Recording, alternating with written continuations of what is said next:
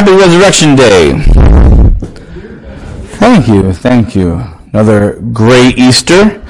It's that time of the year where things are starting to bud up through the ground. It's typically that time of year where I say, man, I got like a week or two to really make my backyard look good, pull all the weeds before it gets crazy. And then somewhere we're in the middle of May and all the weeds have grown in and I never did it. But I'm always amazed how quick April, May somehow happens. Like there seems like there's no growth now, and then it's just overnight you wake up and go, oh, I missed it again. Well, I was thinking about gardens as I'm thinking about preparing my own again this year. You know, gardens are amazing. Kim and I and the girls got to go to that flower garden this year in Hartford. Really nice. And there is beautiful gardens all over the world. There is typically, when we think of garden, we kind of think of, at least for me, like food gardens. But there is vineyards that would be considered a garden that are absolutely gorgeous. And there's flower gardens. There's flower gardens. If you could just Google, like the top 10 flower gardens in the world, they are absolutely amazing. Well, it's pretty amazing because people usually go to sit there and just admire beauty. And they admire the growth of the plants, and they admire the colors, and maybe the smells. Would you ever think to put a tomb in a garden?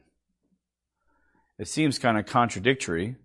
And yet I was reminded again this Easter that in the book of John, in chapter 19 and verse 41, it says that his tomb was in a garden.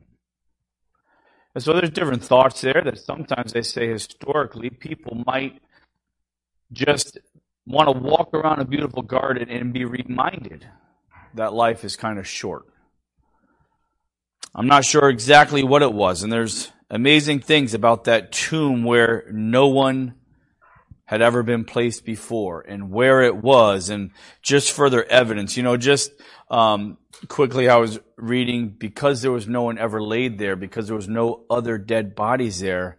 I never even thought of it, but they say historically, because there was other scripture that talked about dead bones making things come to life, that could have been another excuse that they said Jesus Christ rise from the dead because it touched the bones of another great prophet or something like that. And we know, right, that how the garden was, it was almost impossible to have the disciples sneak in a back way to that tomb. They had to go right through that stone, which was guarded. There's just so many T's crossed and I's dotted to prove that he really rose again. But I thought it amazing to think of a beautiful garden, and yet there's a tomb in there. There's a tomb in the garden. The only reason we plant gardens is hopefully we'll see something come up. Something that we can maybe harvest. Either food, even flowers, grapes, things like this. Turn in your Bibles, please, to John chapter 12.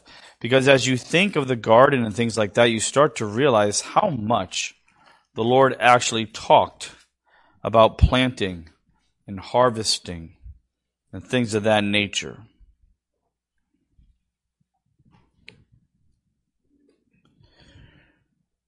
In John chapter 12, this is right after the triumphal entry.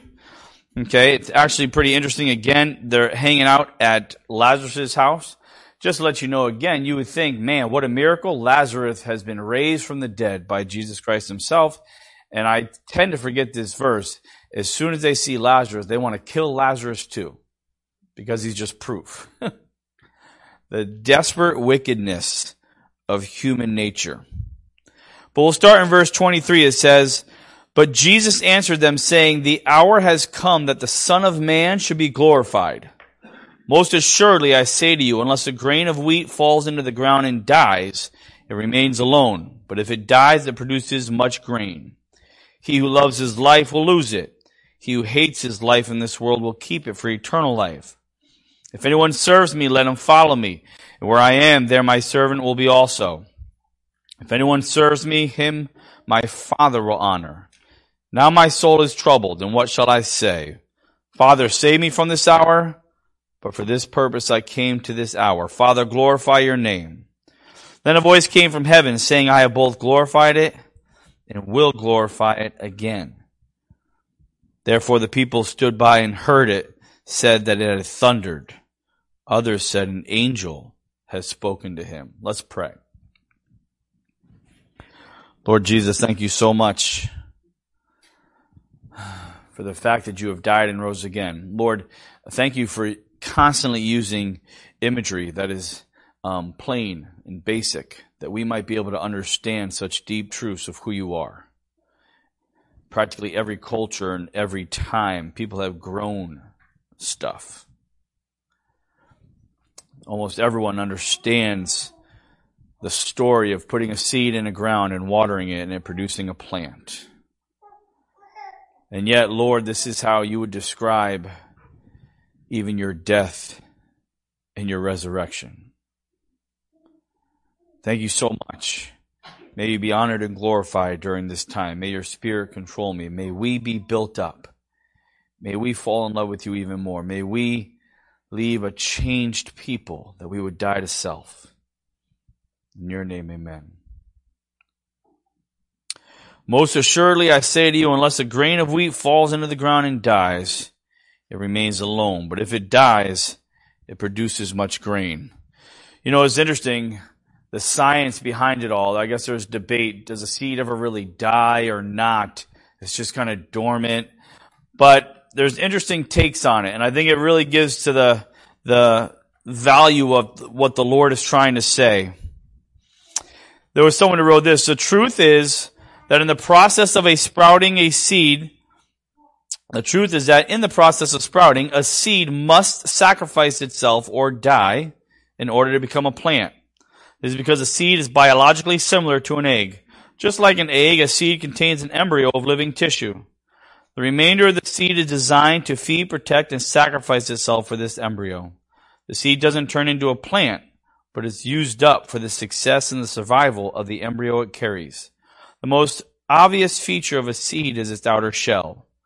Seeds generally have an outer shell to carry the embryo and protect it from its environment.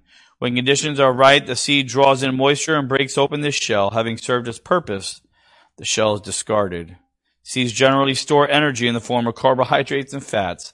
That is why many of the foods we eat are seeds, because they have bits of energy stored in them. When the seed sprouts, the embryo uses up this energy to reserve to get started. The embryo needs this bit of energy to send down a root for water, to send up leaves to gather light. The bit of energy within the seed is sacrificed in order to establish the new plant. In John 12:24, Jesus compares his life to a seed of wheat. A seed of wheat must be sown into the earth to die to create a new plant, bearing more seed. This is the glorification of the humble seed, that in sacrificing its substance, it rises from the earth. In its death, the seed doesn't disappear, but multiplies itself many times over the world. Again, such a simple picture, something that we might do every single spring, is plant seeds. And yet, even as I try to talk about it in my classroom sometimes as we're going over carbohydrates, I don't want to lose the awe of how little seeds turn into huge plants and multiply themselves, sometimes by 100, 1,000 maybe. And we cannot even grasp when those seeds fall how much more they produce. Jesus was telling us, I need to die so that many can have life. If we are to follow him in this, why should we die to self? If we truly are to follow the footsteps of the Savior, how are we to die to self? Why should we? Just in this small verse this morning, I want to show you two things that happened when Jesus died. One, he was glorified. Now again, what is glory?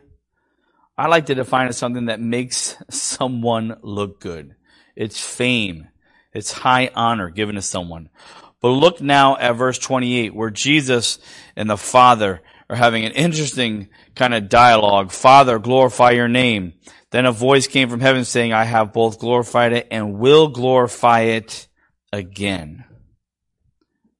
Jesus had a glory in him before the death of the cross. He was glorified in the life that he lived. The fact that he left heaven and became a man. The fact that he is the only man to have ever done it right and have never sinned.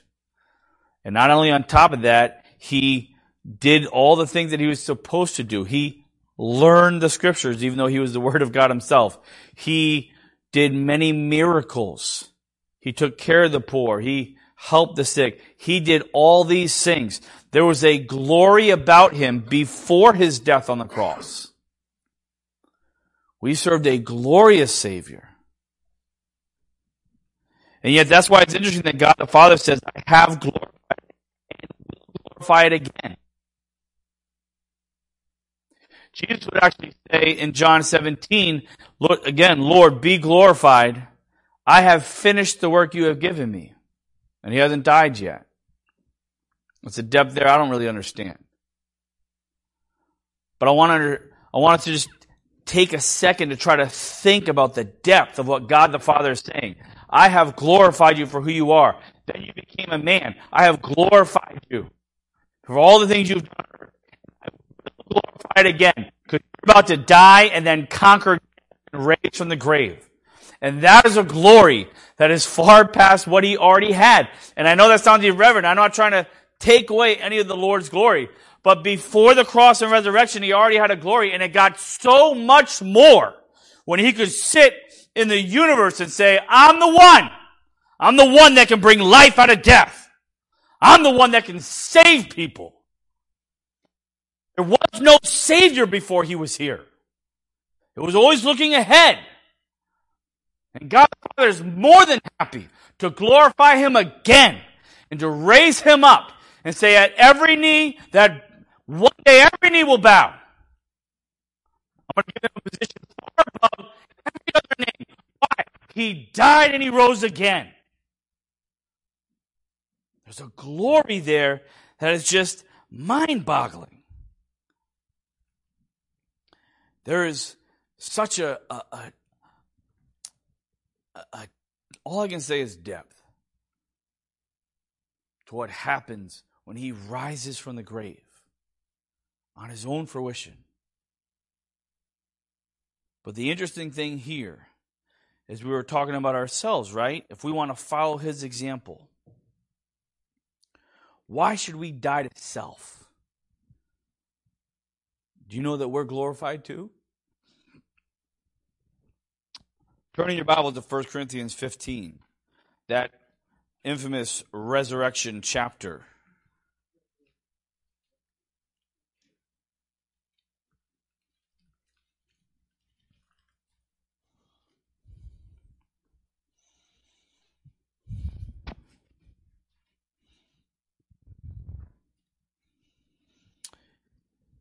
It is talking about all different kind of glories there. And I'm going to start in verse 42. So also there is the resurrection of the dead. The body is sown in corruption. It is raised in incorruption. It is sown in dishonor. It is raised in glory. It is raised. It is sown in weakness. It is raised in power. In verse 36, it says, Foolish one, what you sow is not made alive unless it dies. We have been sown with the human nature. And when we become Christians, at his word and believe on the Lord Jesus Christ, that means there's a day coming where we are now reaped with a glory. In 2 Corinthians chapter 4, verse 16, it says, So we do not lose heart. Though our outer self is wasting away, our inner self is being renewed day by day. For this light momentary affliction is preparing for us an eternal weight of glory beyond all comparison. In Romans chapter 8, it says, moreover, whom he predestined, these he also called. Whom he called, these he also justified. And whom he justified, these he also glorified. It's a weird theological concept. Because we want to be humble, and I get it. And I don't want any glory to myself. In fact, the Bible would say that. But at the same time, sometimes the pendulum swings too much. We just had 3 quick verses, and there's a lot more verses that talk about the fact that through his resurrection, he's glorifying us. Why do I say that? Because that is the reason we can die to self. He doesn't let it go undone. He actually glorifies us. And in us being glorified, there is scripture that will talk about the fact that he is glorified. Our greatest occupation, to glorify the Lord God himself. Somehow through us being glorified, it makes him look better. Makes him look better.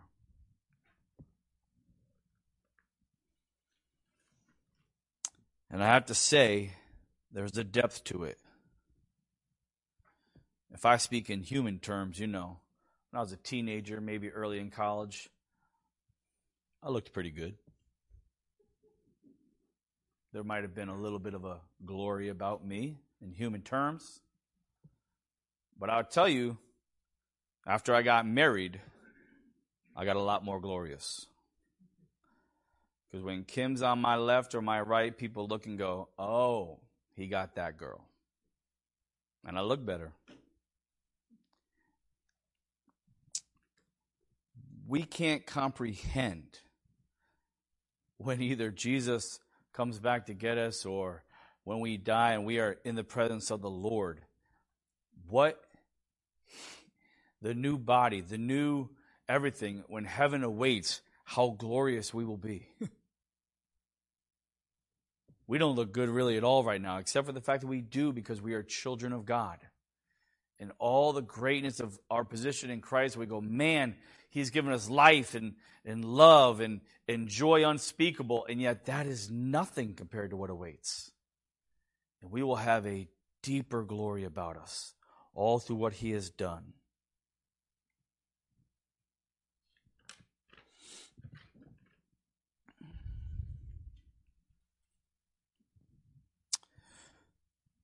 Jesus in this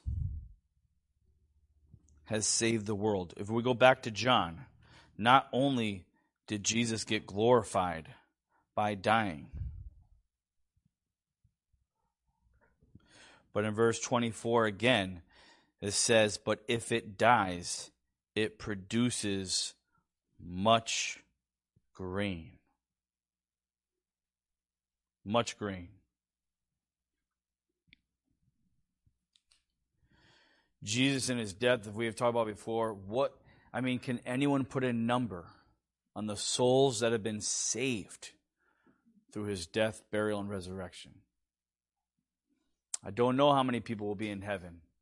Maybe the Lord won't come back for another 1,000, 2,000 years. Maybe 7 billion people on a planet will look like such a small number.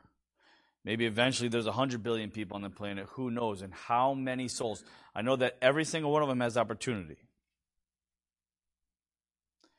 I want you to think of just the power of that seed. I try to talk about this in my school. Just one little kernel of corn that you plant in the ground shoots up a huge corn stalk. And then there's ears of corn. And on every single ear, how many kernels are now there? And what is actually inside that one kernel of corn that it can reproduce so much? It's indescribable, but I know it's powerful. I know it's powerful. We just take it for granted because all we see is little dried up pieces of corn. But it's amazing to me that a little corn just like this grows up into a huge stalk with tons of ears of corn. And from there, they can drop. And now again, we have tons of corn everywhere. Jesus Christ dies, and every single human that has ever walked this earth has the ability to now live forever. It's amazing. There is so much that he has produced. So much. Why should we follow in his footsteps? Because of who he is. Because when we believe on him and believe in the death, burial, and resurrection of who he is, we now, for the first time, can produce. The fruit of the Spirit is love, joy, peace, patience, kindness, goodness, self-control. Now we can have God do a work in us. In John 15:8 it says, "By this my Father is glorified, that you bear much fruit." That's why we die. That's why we die to self. So we bear much fruit. I just don't feel like a lot of us want to talk about dying anymore.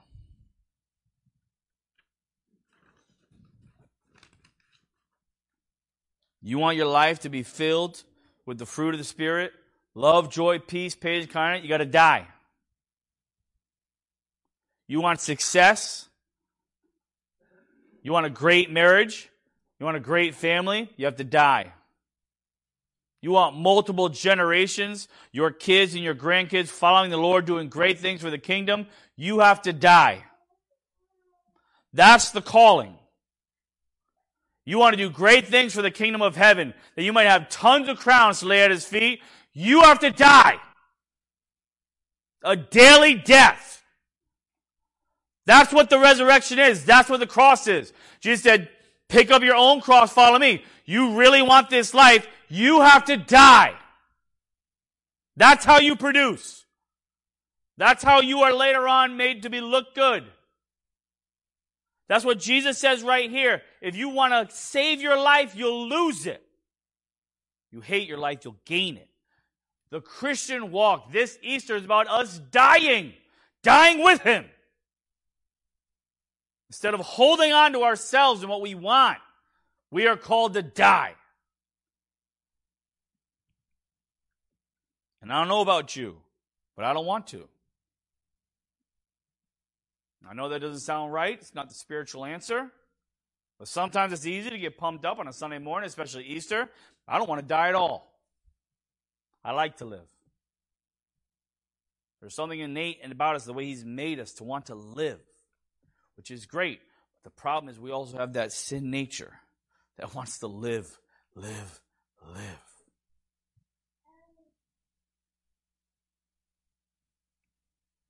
So I want to just encourage us with the things we already know today. Why can I trust Jesus in my death? We're always talking about trusting Jesus with your life, which is true. We never talk about trusting him in our death. And yes, when we physically die, we trust him. That's our faith. We will not go to hell. We will go to heaven. But can we trust him in our daily dying to self?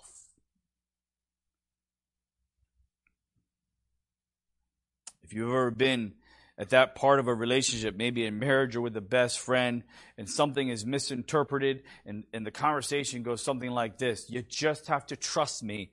I didn't mean it that way. And the other person is still offended. And all it takes is a change of mind. You just have to go, you know what? The person loves me. They said they didn't mean it that way. I'm completely offended. But at some point, I make a choice. I have to trust them, that they weren't trying to hurt me. Why is Jesus so trustworthy? If we're going to sit there on a daily basis and go, Lord, the calling is for me to die every day. Every day I have to die. Can I trust you with that? Can I really put my life in your hands? What if I miss out? What if there's certain things I never get to do? What if I never get recognized for dying? What if in the midst of me dying to self, the world hates me more? I'm doing it right, and the world is crashing on me. Can I trust you in my death? Dying every day for you. We serve a risen Savior. We not only have someone that we can just listen to and say, yeah, you can trust me. But Jesus Christ has the ability to go, I died for you and I came out on top. That's why you can trust me. I was separated from my Father. You have no idea what I went through. You can trust me. I've been through it. I died alone and I rose from the dead. You can do it.